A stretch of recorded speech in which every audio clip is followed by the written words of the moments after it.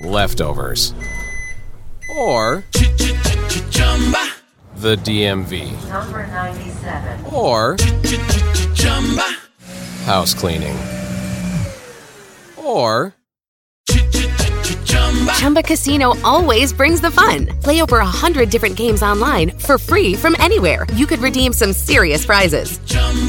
ChumbaCasino.com. Live the Chumba life. No purchase necessary. Void where prohibited by law. 18+ terms and conditions apply. See website for details. Mobile phone companies say they offer home internet. But if their internet comes from a cell phone network, you should know. It's just phone internet, not home internet. Keep your home up to speed with Cox. Cox Internet is faster and has more reliable download speeds than 5G home internet. Cox is the real home internet you're looking for. Based on Cox analysis of Ookla speed test intelligence data Q3 2022 and Cox serviceable areas, visit cox.com/internet for details. From the era that brought you names like Chamberlain, Russell, and West. To Chamberlain, he's got it.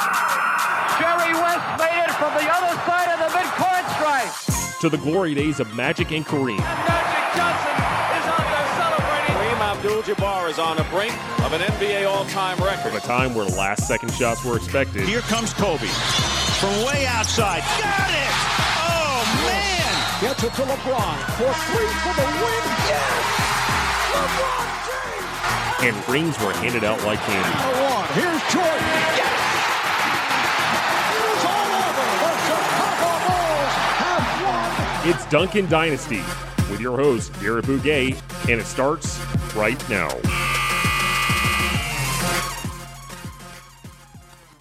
Welcome to another episode of Duncan Dynasty. I'm your host, Garrett Bouguet. We have a very special guest for this episode. He is a fellow sports business classroom alum. He's a resident of California, and he's a longtime Lakers aficionado. His name is Zeeshawn Zaman. Zeeshawn, thank you so much for coming on. Hey, Garrett. Thanks for having me on. Really appreciate it. Now, the Lakers are the talk of the NBA world, acquiring LeBron James in the offseason. The expectations are sky high, but through 3 games, they are 0-3, dead last in the Western Conference standings. I just wanted to quickly get your thoughts in terms of what is your panic meter at right now? You know, I think the Lakers are lucky. There's a big buzz in LA right now, right? You have the exciting Rams 7-0 team. You have the Dodgers in the World Series, so it's not that full panic mode yet. You know, people are still kind of getting ready for the Lakers to come up while they're still waiting for the Dodgers and Rams to kind of take over right now. But I would say early on, I think it's as expected. They've been in some close games, so there's still that hope of, you know, we were right there against the Blazers, Rockets, Spurs. We were battling them to the end in the fourth quarter. So I would say the panic meter is probably around 3 or 4 right now, but you know, people are getting antsy for that first win. Right, and you know, obviously 3 games is not a huge sample size, but let's jump into that first game against Portland. And what were some of your big takeaways out of that opening night game last Thursday?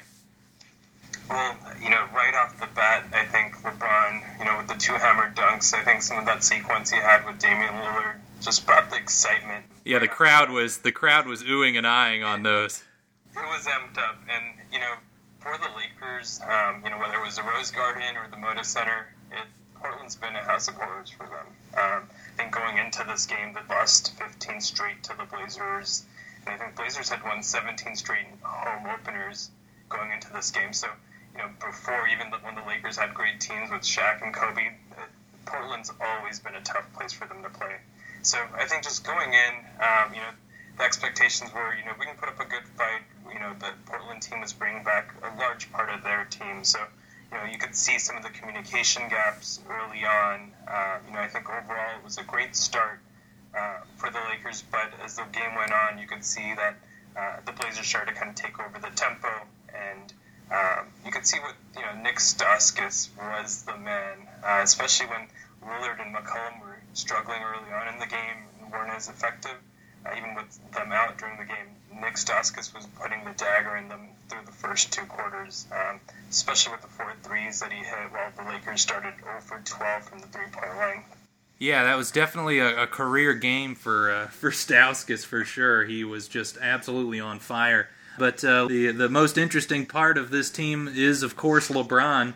And I thought it was interesting, that there was a lot of talk with the free agent acquisitions of this offseason, getting a bunch of guys that are good with the ball in their hands and not great outside shooters, that LeBron was going to play off the ball more.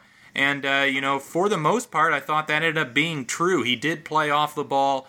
He came off a bunch of screens, and they were able to get him the ball in the post and inside for some easy baskets. What'd you think about the general style of play that Luke Walton has set up for this group?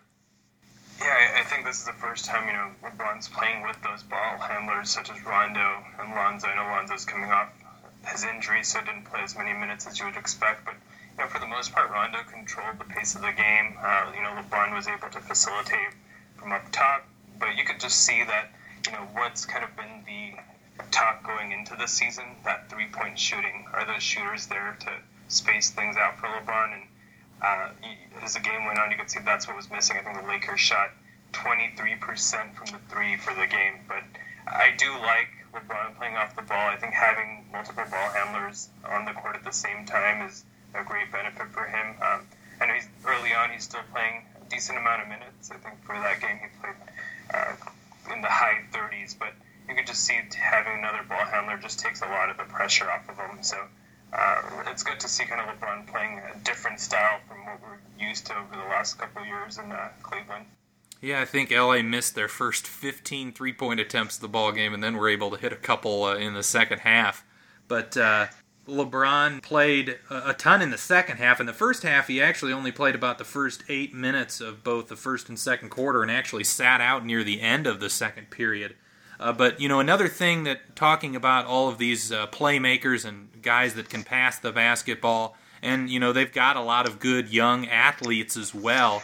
You could see that, especially in the transition game, that's kind of where the Lakers are most effective.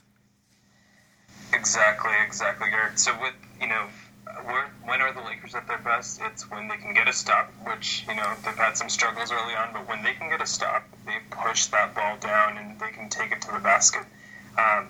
Josh Hart is one of the guys that's been contributing early on in the season where off of a rebound, he can take it, coast to coast. And just having multiple ball handlers on the court at all time where you have, oftentimes 5 guys, maybe with the exception of McGee, that can grab their own rebound and take it all the way down or create a play for others. So, with Kuz and Ingram, you kind of get the same thing as you do with Lonzo and Rondo and LeBron there. So they have multiple players that are pretty decent rebounders at their size, and then not only can they handle the ball, but also take it to the hoop. Now, you mentioned JaVale McGee. A lot of talk as well this offseason about the Lakers' center position. Of course, they let Julius Randle walk despite the fact that they had control with him being a restricted free agent. And basically their best center they acquired in the offseason was JaVale McGee. What's your thoughts been with him so far in the early going? I think early going, I think JaVale's been a surprise. At the price that they got him for, and paying him a little over $2 million. He's actually had a pretty good season so far. Through the first, JaVale has his spots where he'll get the spectacular, block shots, but he's averaging 15 and 7 with 3 blocks per game so far. For the limited minutes he can play, he's probably playing a little bit more than he's used to.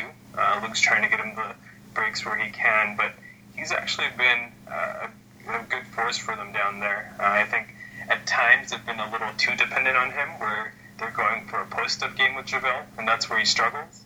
But in transition, LeBron found him a couple times, even in the Portland game, where he's getting a block streaking down the court, and LeBron's able to get him the ball for easy dunks. So they've been able to get him some easy looks, and having Rondo out there again, that really helps JaVale to get some easy baskets there as well. Yeah, he certainly is a real quality offensive center, but defensively he's been, in my eyes, a major problem. And as you mentioned, as a whole, the Lakers' defense has been a big issue, and a big part of the reason why they were able to get into the low to mid 30s and wins last season and seem like they were a team on the rise was because they finished in the upper half of the league as far as defense last year. But so far this season through 3 games, I believe they're 26th in defensive rating.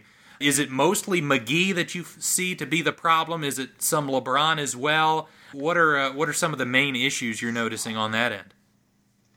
I think, there's definitely some lapses on LeBron's end towards the end of the games that we've seen in the Portland game against McCollum. Yesterday we saw a couple lapses against Forbes as well towards the end of the game. That got some easy shots in critical situations. But I think one of the issues that we have, or that we've seen early on, is, even when McGee, he's not the greatest defender, but when he's off the court, it's even larger problems. With Kuzma trying to play the backup 5 and learn that position. He's really struggled out there.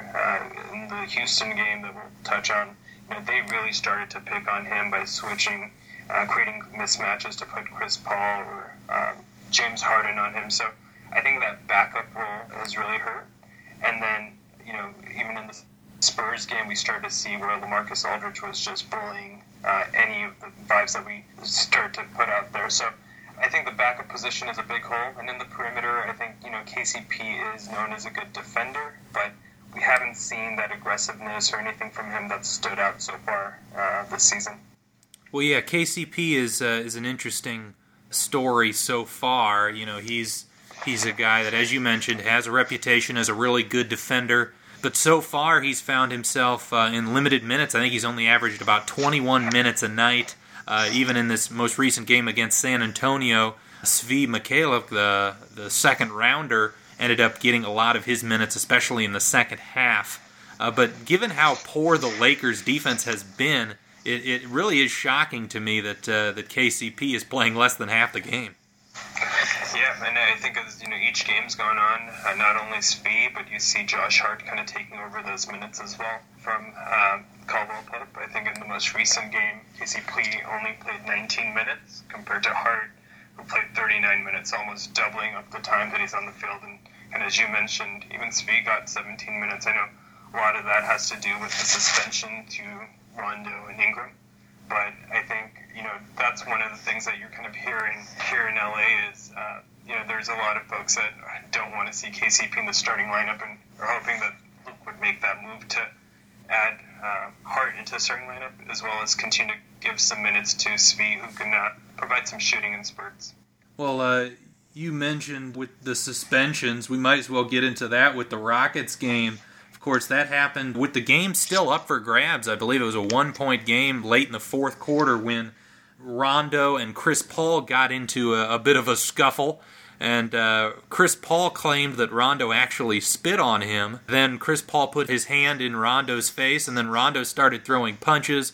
Paul retaliated, and then Brandon Ingram came in from behind, and he actually was frustrated just moments prior and pushing a Rockets player on the previous possession. But certainly the Lakers got the raw end of that deal in terms of having multiple key guys, multiple starters suspended for the next 3 to 4 games. What were your thoughts about that whole scuffle? Yeah, that was it's interesting, right? There's so many dynamics that go into play with that scuffle. I think first of all, it all started to take place a little bit earlier in the fourth quarter. I think Ennis had a hard foul on Josh Hart that was ruled a flagrant one, and things started to get a little chippy from there.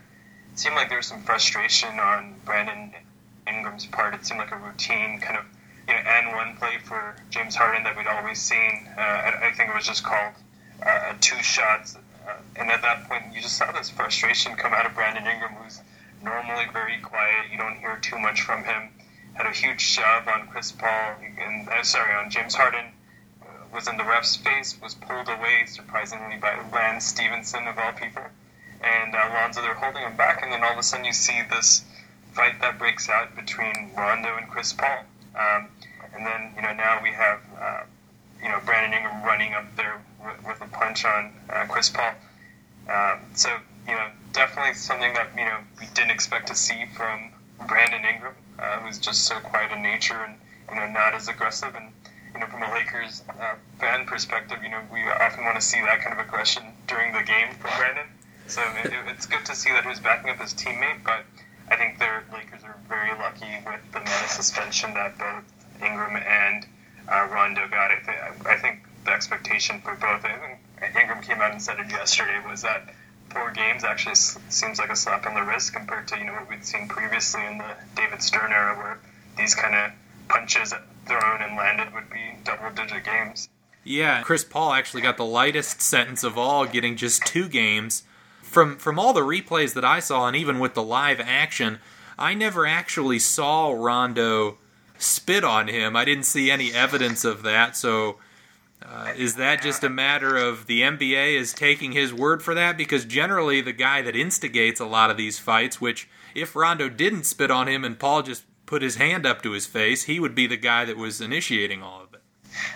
I believe there is a camera angle that the Rockets had captured from the sideline that shows a little spit bubble coming towards. Oh, okay. I missed that. There's this high definition clip of this happening, but I think the claim whether if this was intentionally done versus if this was just in the moment, he's yelling at him back and forth and he spit on him but wasn't trying to spit at him. I think there's a difference there.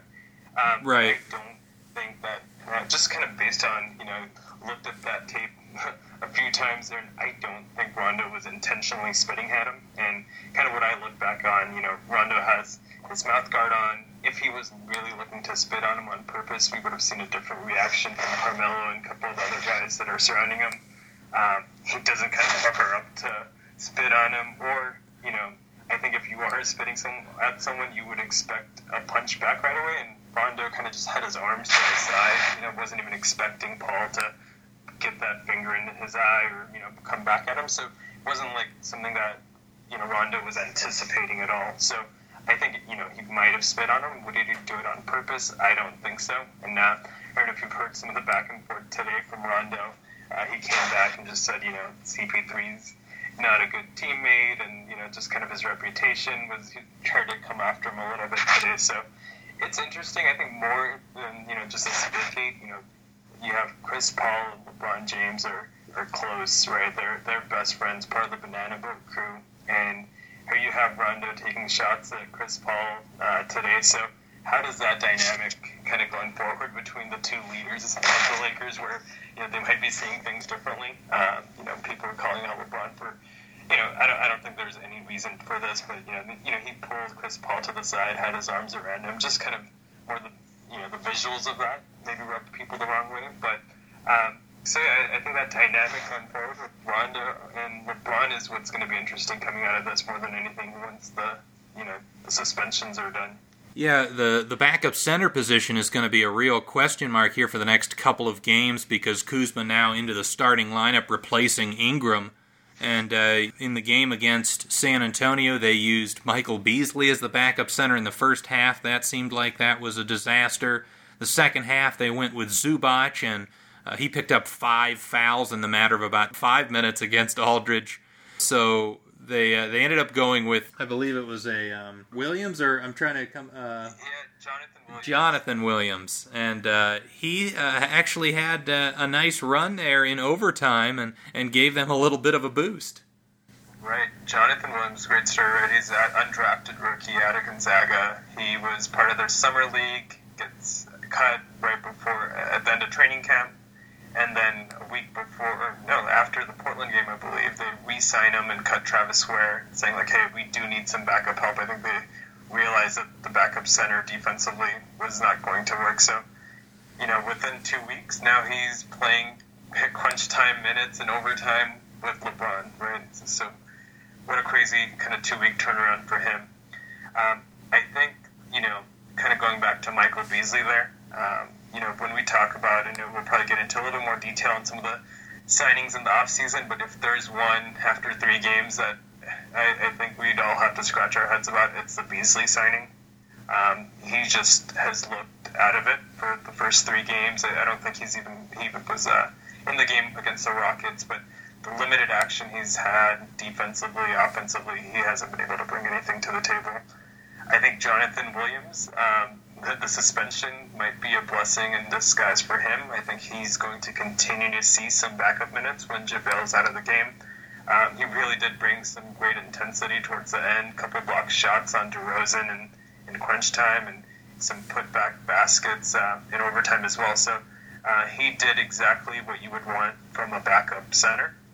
And for Kuzma, I think another one where, you'd seen the struggle in the first two games trying to play the backup five, possibly being out of position, thinking too much. And yesterday he gets inserted into the starting lineup next to LeBron, and he was aggressive. He looked great out there. Yeah, he definitely seemed to be a lot more in his comfort zone.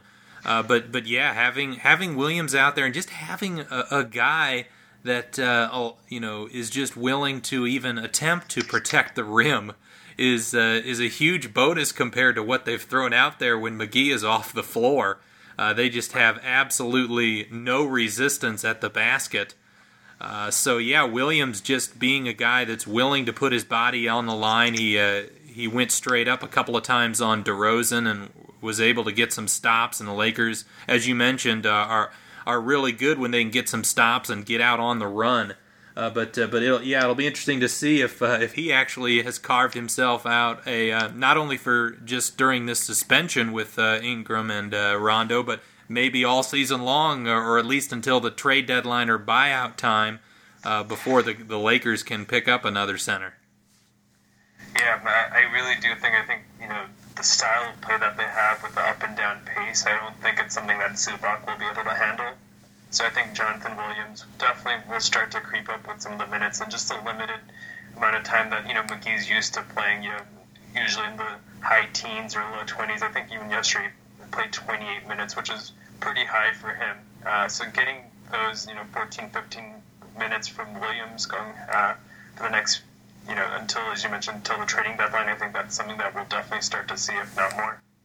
Now, looking at a guy like Lonzo Ball, what's your thoughts been on him so far? He's actually looked at various times like he's improved that three-point shot, but he's the type of player that it seems like his shot either goes in or it misses badly. Absolutely right, and that's why it's such a hard thing to kind of get a feel for Lonzo, right? Even it's so streaky, and it's streaky to the point, if you think even to the previous season, where there were stretches where he's shooting 20% versus when he's shooting in the 40% from threes. If Lonzo just shot 30% all of the full year, you would kind of have a different perspective, but he's so streaky that you don't know, is he good or is he terrible? There's no in-between with him. And same thing, like you mentioned, it seems like his threes are either nothing but net or barely just touching the net. So, I've seen, I think, 4 or 5 air balls already this season, and then, I think he leads the team, if not, might be second on the team so far in three-pointers so far this season, and shooting over a 40% clip. Yeah, he, they had against Houston, they had a lineup that included LeBron, Lonzo, Kuzma, and Hart that was really effective, went on a run for them. And, just talking about the spacing on this team and the spacing around LeBron that you really need for him to be at his best. Having, Kuzma and Hart, who are two of their better three-point shooters, but also a guy in Ball who is a willing three-point shooter, even if at times it's not going in for him. Just having that guy out there and having 3 guys that are willing to take those shots and space the floor makes especially their half-court offense a lot more effective. Yeah, I think up to date, the Lakers are 28th in three-point shooting percentage so far, while they're 3rd in overall offensive rating. So that's pretty incredible. Where they're doing a marvelous job in the paint, but when it comes out to the three-point struggles, they are definitely struggling, as everyone had predicted. But overall, offensively, they're still doing great in terms of their efficiency there. I think they're tied for 2nd in assists per game, and that's something you would also expect with Rondo, Lonzo, and LeBron on the court. But that's one thing that Lonzo is. He's still not shying away from shooting that three, and I think that it just helps the flow of the offense overall. I think one thing that's probably just as concerning to me for Lonzo in terms of the three-point shooting, but also when he's taking it to the basket and the hesitancy there. He's a little stronger built this year than last year, but some of those challenges are still there. A few times where he's taken to the basket and just hesitated or passed while he's in the air and turned it over, or not finishing close to the basket. I was hoping to see some improvement there early in the season, and I haven't seen that so far. And I think that's something, if he can at least get a couple of easy baskets every game, I think that'll just kind of open things up for him as well. Yeah, they've tried experimenting with him a little bit. Obviously, Lonzo coming off an injury and not fully in shape, so they kind of wanted to limit his minutes early on, and that's why I believe Rondo is getting the starts early on in the season. But one thing I thought was interesting as well in that Houston game was that Lonzo and Rondo played together a little bit, and they actually looked decent out there. And Lonzo certainly has the size at the point guard position that he can move up and guard twos or threes. Yeah, I was expecting to see that lineup. I didn't realize that we would see it this soon into the season. For the limited stretches, I think that is something that they can pull off. Both Rondo and Lonzo, they're not the type of Tony Allen kind of get in your stance, grinded defensive players all stay in front of you. Both of them are more kind of Rondo losing some of his athleticism. They're both instinctive defensive players. You'll see a lot of the times Lonzo will let the offensive player go by him, poke it from behind, or kind of get a block from the weak side, where he's just very, he kind of just plays it by feel. And he's done a good job. I think he's pretty plus rating and defensively last year as well. So defensively, I don't worry about them being on the court together.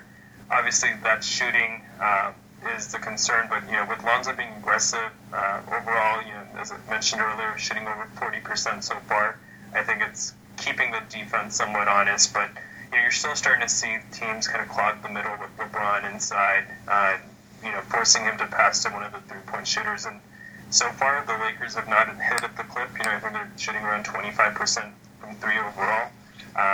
So that's something that definitely needs to improve to kind of open the game up for LeBron a little bit. Yeah, and you've seen that in all three games where the transition offense is pretty good, but because of those shooting issues, the half-court offense has really struggled. And LeBron himself only shooting 46% so far, which doesn't sound too bad, but compared to what LeBron's done the last few years when he's been in the mid-50s, it is a little bit lower than you normally get. Another thing I thought that I think Luke Walton will hopefully experiment with more as time goes on is staggering LeBron and Ingram, and so far they've mostly played together. But I think especially when LeBron goes off the floor, and especially in the half court, they need a guy like Ingram out there. I completely agree with you, Garrett, and I see actually a couple of different staggers that I think would work better for the team. Eventually, as you mentioned, kind of Lonzo's minutes restrictions were off. I think Luke mentioned yesterday that those restrictions are off. I would like to see Lonzo take that start, and I would want to see Rondo kind of come off the bench there. And similar move, as you mentioned, I know we'll kind of get to experiment with Ingram being out for the next 4 games to see if we did move Kuzma to the starting lineup and moving Ingram to the bench, how that plays. Because I think Kuzma's aggression, kind of that three-point shooting, plays really well with the style of LeBron, obviously. I think LeBron needs that floor spacer where, Ingram's more hesitant to take that three-point shot. He shot at a decent clip last year, but that usage rate was pretty low. So I think what we probably would expect to see at some point this season is a starting lineup where you see Lonzo Ball, and I think Hart to start taking some of those minutes with Kuz, JaVale, and LeBron.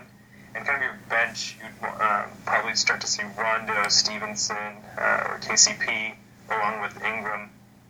And I think that would allow, at all times to just have a veteran leader with Rondo or LeBron on the court at all times, and also, as you mentioned, kind of staggering the minutes between Ingram and LeBron. Well, and the idea of sending Ingram to the bench concerns me a little bit just in terms of his confidence level and all those sorts of things. You never know how those sort of things can go over in a locker room, but even in the event that they need to keep Ingram in the starting lineup, you can do something like what the Rockets did with Chris Paul, where Ingram maybe plays the first 4 or 5 minutes of the quarter, then comes out, and then comes back in with a few minutes to go in the first, and that way you can still get him playing mostly with the second unit, and you can get Kuzma out there early. Right, yeah, that's definitely another way that they can go, and I think kind of that same kind of concern with Lonzo, as you mentioned, with Ingram. He was also a second pick in the draft recently with the hype that Magic and Rob Pelinka had placed on him. How long is he going to continue coming off the bench versus starting? So let's see if, coming back from these suspensions, that, initiates some of these changes in the lineups for Luke, or, once those starters are back, if Luke kind of goes back to the original lineup that he started the season off with. So that'll be interesting to see over the next week. Yeah, so moving on now to more of the Spurs game, which was on Monday night, an overtime loss for the Lakers.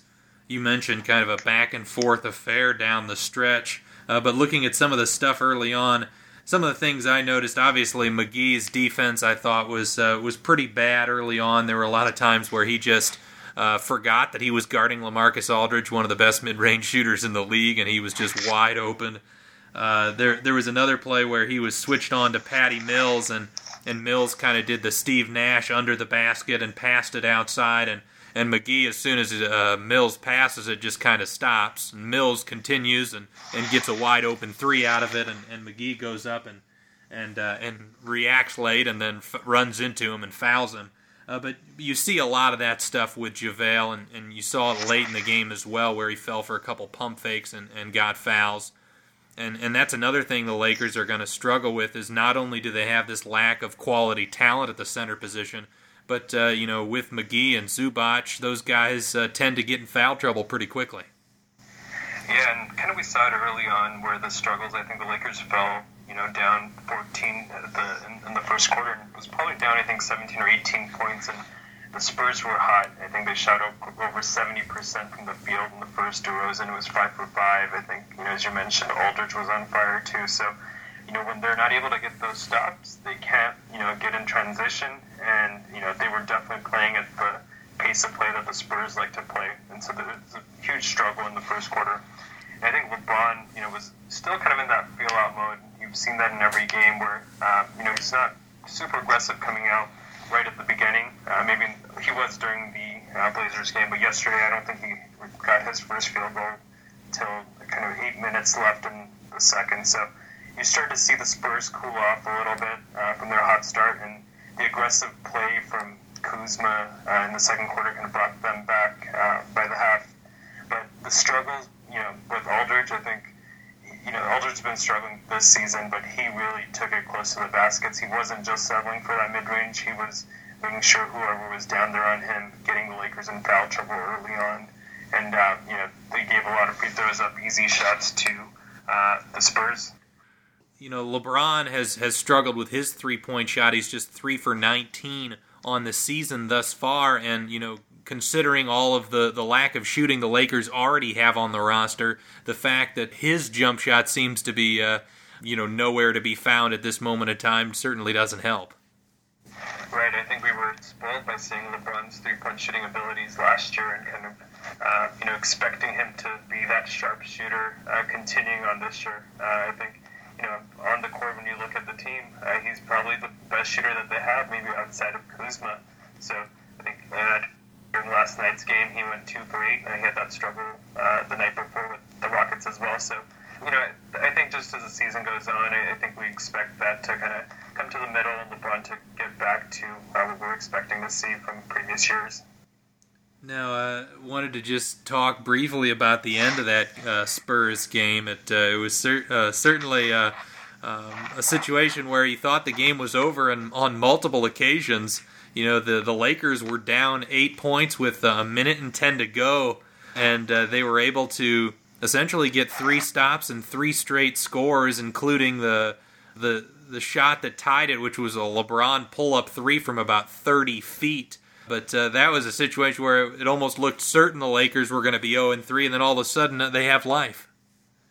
Yeah, I think the last, 6-7 minutes of that game was just a roller coaster ride, right? You had the Lakers down, as you mentioned, in the last minute, down 6. Kuz hits the big 3 back-to-back with LeBron. I think LeBron was coming down looking at Luke Walton. I think they were out of timeouts already, and LeBron looked to Luke to see if they should call a timeout.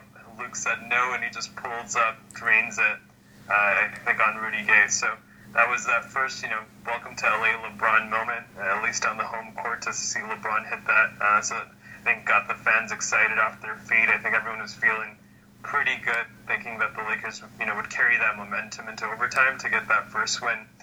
And, going into overtime, that momentum did continue. They were looking good. I think they had, a huge 7-point lead in the last minute before the Spurs kind of went back to their, execution that we're used to seeing, and great play calls by Popovich at the end to, give them the lead.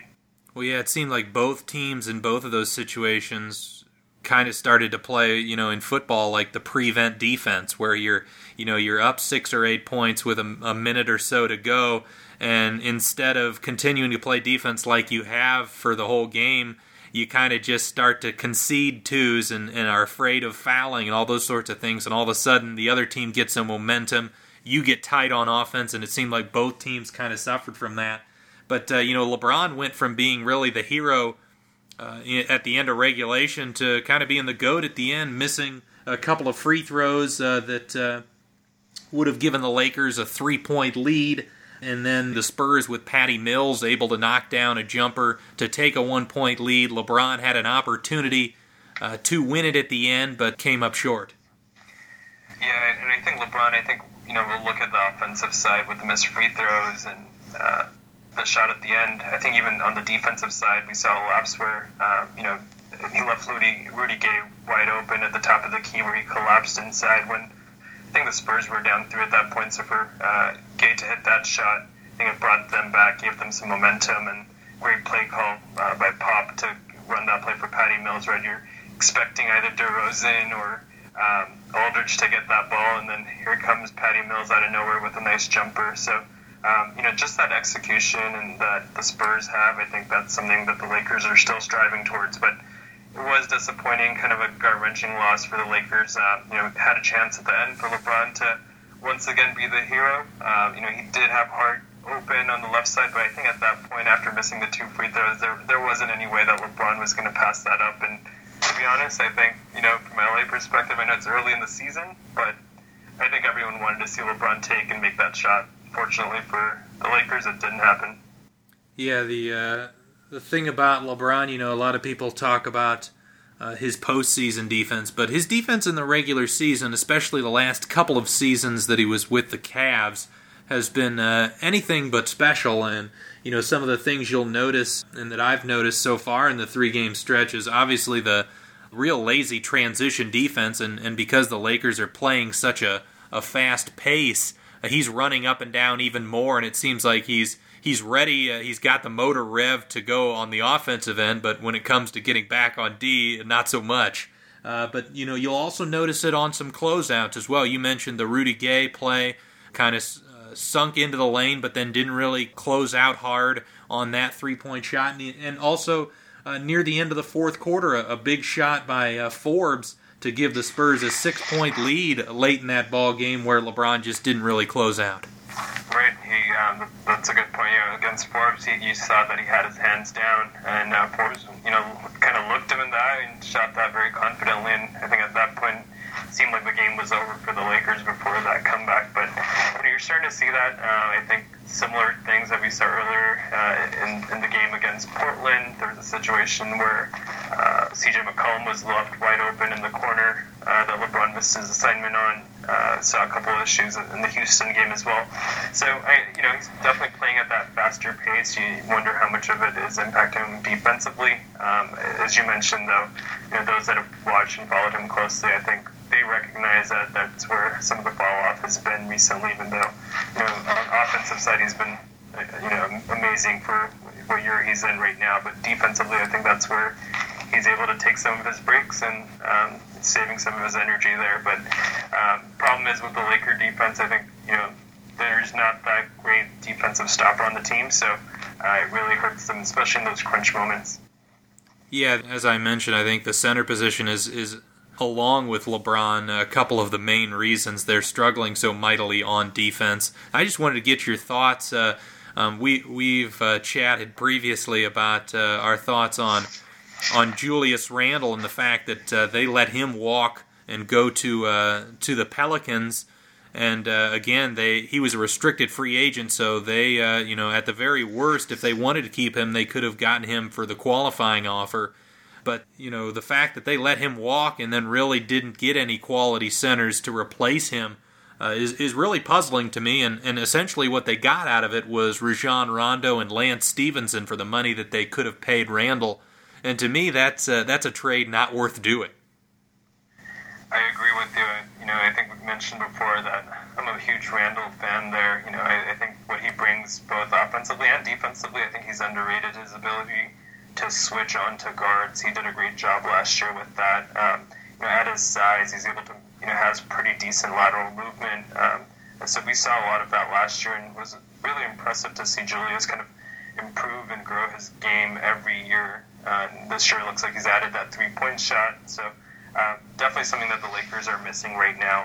I think what Randle received, $9 million this year. I think player option next year as well, where you're giving KCP $12 million, Rondo $9 million, Stevenson $4.5 million, and Beasley $3.5 million. So there's some players there that kind of head scratchers. I think we talked about the KCP. I think you do value him at that $12 million level, where I don't see him at that value, but.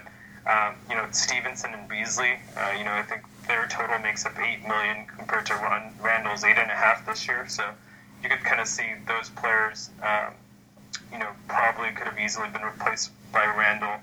I am okay with the Rondo signing. I know his production level probably doesn't deserve the $9 million, but I think some of the intangibles that he brings and just putting the pressure on Lonzo, I think it's kind of needed. And I think LeBron wanted to play like someone that can kind of think the game the same way he does. So I see why they did the Rondo signing, the Beasley signing, the Stevenson signing, and the amount of money for KCP is still a head scratcher for me when, you could have made a better offer to Julius Randle. And even, I know that from a Lakers side, they were, hoping for all one-year contracts, but even if it's a 2-year deal for Randle, I think that's something that's easily tradable next year. I think, it's a player of Randle's quality, it wouldn't be too difficult to trade him next year if that's what they wanted to do. Right, and I've been a big KCP fan, but certainly through 3 games he hasn't earned his $12 million. But I think he was a $12 million player last year, certainly. But yeah, the interesting thing to me with the Rondo signing is you've got a guy in waiting in Lonzo Ball that is not only a very similar player, but I think a better player, and especially. At this stage, I think Rondo is overrated on the defensive end. I think Lonzo Ball is a superior defender, and I think also in terms of being a high volume shooter, he's a guy that is willing to take those shots, and defenses don't leave quite as much as they do with Rondo. I agree with you, Gert. I think that Lonzo is the better player right now. I wonder how much of it was just to kind of light that fire under Lonzo. He does like to kind of play cool and calm, and which I think could be a strength of his. How much of it was to light a fire under him a little bit, and how much of it was to kind of quiet down LeVar Ball for the season? We haven't heard much from him.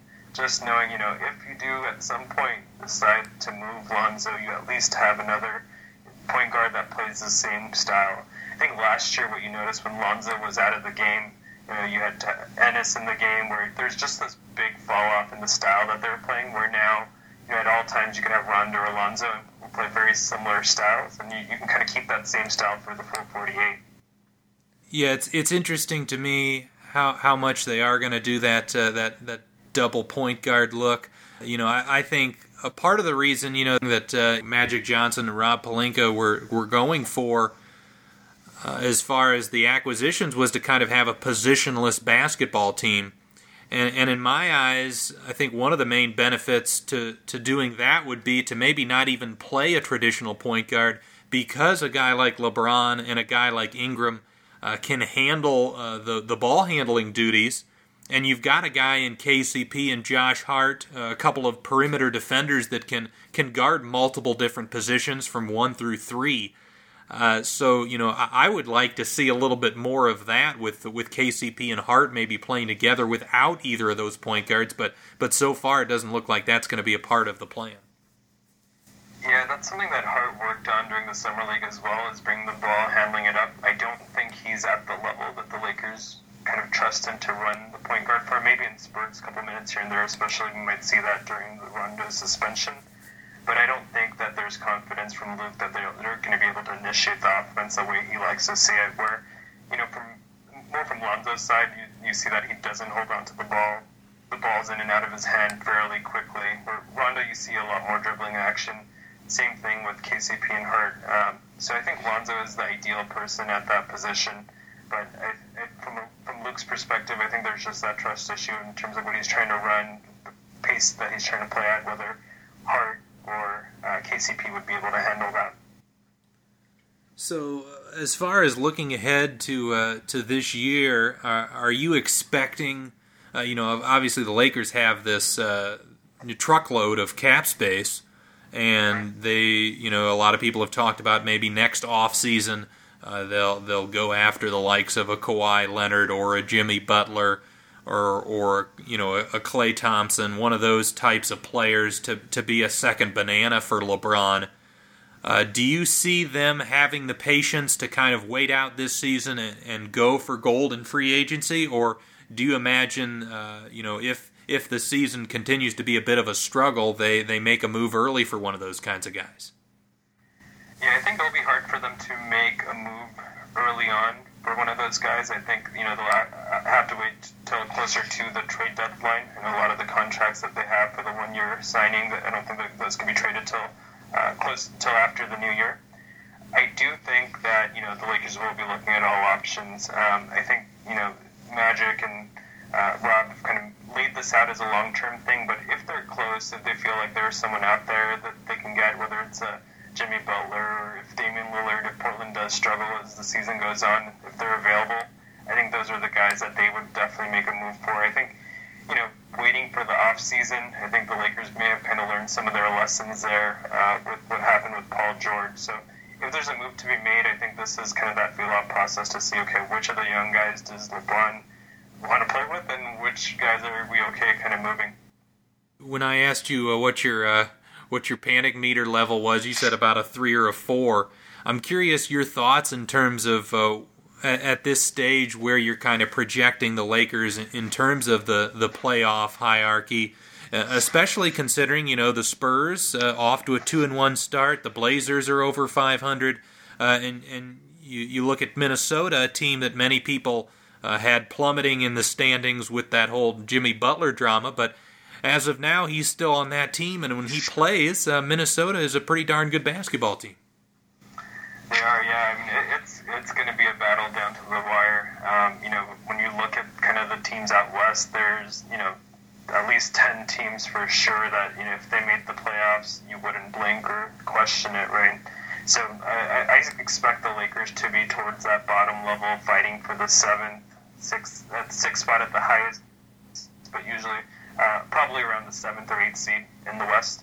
I think they're going to be battling with the Wolves and the Blazers. I know the Blazers are off to a decent start, played some good games here, but I do see them kind of coming back. I don't know if they have the depth needed. If there were any injuries to Lillard or McCollum, I don't think they have the depth compared to some of the other teams. I think, the teams that we see up top would be the Warriors, Jazz, Rockets. I think the Nuggets are kind of shoe-ins. The Pelicans have been playing amazing so far as well. I see the Lakers kind of battling down there with the Spurs, Thunder, Wolves, and Blazers. So, out of those 4 or 5 teams, there's only 2 that can make it. You're right. When we start to look at that list, maybe my panic meter goes up a little bit. Right? Everyone seems like they have a decent shot, but I think the Lakers will sneak in there above the Thunder, Wolves, or Blazers. Yeah, to be honest, my panic meter for the Lakers is probably at about a 5 or a 6 at this stage, and in large part because all of the concerns I had going into the season about their defense, about their spacing, about their half-court offense, all of those concerns are still enormous red flags at this stage. And, they don't seem to have any sort of strength that I wasn't expecting. I expected them to be a pretty good transition team. I expected LeBron to be LeBron. But if they can't fix those huge weaknesses, it is going to be a struggle for them this season. But moving forward past this season and going into next year, if as you said, they don't really make a big splash move at the deadline and they hold on to that cap space, what type of player or which of the available guys do you see as kind of an optimal fit next to LeBron to turn this Lakers franchise into a championship contender? Yeah, if I had my pick of all the guys that are, coming up next year, I think the optimal fit is obviously Klay Thompson. I think, with Klay Thompson, you had the shooter, the defensive player on the perimeter, and you make the Warriors weaker. So that's probably the optimal fit if I had to pick one guy that's going to be a free agent next year. Obviously, Kawhi is there, but, you start to kind of look at the free agents that are out there, depending on what happens with Jimmy Butler. Start to wonder, is Klay Thompson really going to move? Is Kawhi happy in Toronto? Is there, a situation where Jimmy gets traded to a place where he doesn't want to leave, and the Lakers are kind of left with, all this money and no one really to spend it on? And what's the plan if that happens? And I think that's something that the Lakers should seriously start thinking about. I think that, cockiness of, this is the Lakers, it's LA, people want to play with LeBron. I don't know if I feel that confident in that yet. And, do you go to a plan B at that point where, you look at, it's funny as it sounds, a guy we already talked about, right? If Randall's a free agent, do you give him some money from that $37, $38 million? Or a guy like Chris Middleton, who's out there, who's a great shooter, he seems like someone that be able to fit in nicely with this team. And, is he worth $25, $30 mil? That's something that they'd have to consider. Yeah, and that's another reason why letting Randall walk is probably a mistake. As you mentioned, on his contract that he signed with the Pelicans, it's a very tradable, movable deal. The Lakers sign him to that deal, and they end up getting confirmation from a star that he wants to join them.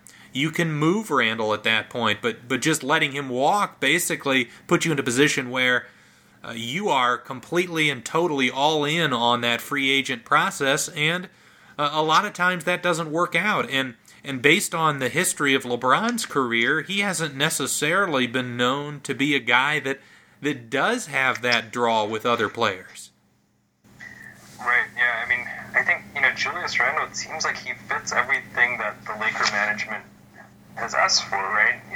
He's not the best shooter, but a great transition player. He's the guy that's able to play multiple positions. So it's just surprising. And, I think we mentioned this before, right? Is that there are some underlying issues there with Aaron Mintz. We had the issue with D'Angelo Russell being traded, Paul George not taking an interview, same agent for you have for Julius Randle. And kind of, are there any other factors that, we're probably not aware of that played a part in terms of Julius kind of heading out of LA? Well, yeah, and the other interesting thing about Randall and his fit with the Lakers is, you talk about some of the best defenses in the NBA today.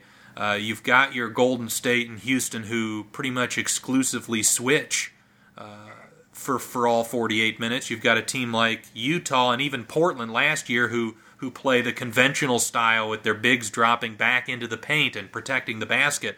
But most of the best defenses in the NBA have a consistent scheme throughout the entire game, and Randall's a perfect fit for what the Lakers have done most of the time, which is switch. But when you replace him with a guy like McGee, they've kind of been going back and forth between the traditional scheme and the switching scheme, and a lot of times that causes defensive breakdowns. Right, and then I think Garrett, you let Randall go, right, and then you still have an opportunity to go out there and pay the minimum to Brook Lopez to bring him back, and you pass on that as well. And I know Brook's not that defensive player, but just another big body that can shoot. Oh, he's a defensive player compared to who they have. That's true. That's true. He doesn't. If you look at some of the team PR last year, he was one of the leaders of that team, and especially down the stretch, his shot was going. So, if you think of spacing with LeBron, that's another guy. I don't understand why the Lakers would pass on him as well. Maybe he couldn't play at the pace that they wanted to, but there's definitely something he could have brought to this team. Yeah, that it certainly is puzzling, and all of the questions people had about the signings after LeBron, a lot of people were very skeptical, and I think they're being proven right here, at least through the first week of the NBA season, but certainly the Lakers are going to be fascinating to watch throughout the rest of this year. Zeeshawn, thank you so much for coming on. Hey, I really appreciate it, Garrett. Thank you. Thanks for listening to this episode of Duncan Dynasty. If you'd like to support the show, you can follow me and the program on Spreaker.com. That's Spreaker.com. You can also subscribe to the show on iTunes or wherever you get your podcasts. You can also leave a rating and review. You can email me at g-bugay, B-U-G-A-Y, at onu.edu. You can give me any questions, comments, concerns, compliments. Be happy to hear from you, and hopefully I can get back to you as well. You can get a hold of me on Facebook at facebook.com/Garrett Bugay. Garrett is spelled with 2 R's and 2 T's. You can also catch me on Twitter at Garrett Bugay. I plan on airing episodes just about every Wednesday with occasional breaks throughout the entirety of the 2018-19 season, including the off season. And if you're starving for more content, I urge you to check out any of my guests' previous material. A lot of the guys I have on have their own podcasts as well and do a lot of interesting stuff. Thanks again for listening, and have a great day. Leftovers or the DMV number 97 or house cleaning. Chumba Casino always brings the fun. Play over 100 different games online for free from anywhere. You could redeem some serious prizes. ChumbaCasino.com. Live the Chumba life. No purchase necessary. Void where prohibited by law. 18+ terms and conditions apply. See website for details. Mobile phone companies say they offer home internet. But if their internet comes from a cell phone network, you should know. It's just phone internet, not home internet. Keep your home up to speed with Cox. Cox Internet is faster and has more reliable download speeds than 5G home internet. Cox is the real home internet you're looking for. Based on Cox analysis of Ookla speed test intelligence data Q3 2022 and Cox serviceable areas, visit cox.com/internet for details.